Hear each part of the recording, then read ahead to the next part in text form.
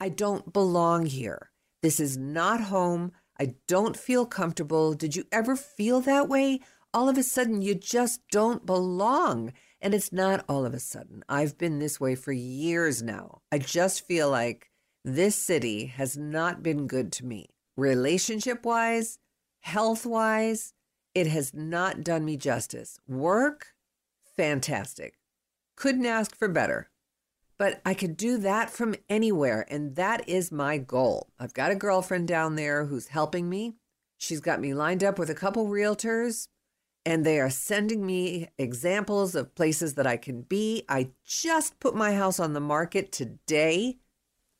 And man, I have already packed up all the knickknacks and all the things that matter to me. I've got 4 boxes stacked in my garage. Tell me I'm not a motivated seller. Seriously. It's not easy. I keep saying it, but I keep reminding myself that I'm determined. And once I make my mind up, that's it. That's who I am. I follow through. Remember, say what you mean what you say. But the other factor is I really can't date, because if I go out with somebody and I find somebody that I like, now what? And I certainly don't want to do it to him. If he likes me, I'm leaving. So I'm stuck here for the next 2 weeks. I'm leaving on the 30th to go look around, find my hot spots, see my girlfriend. I'm traveling with my dogs, which is always a treat. And that's my plan. My girlfriend and I have known each other since we were 20 years old.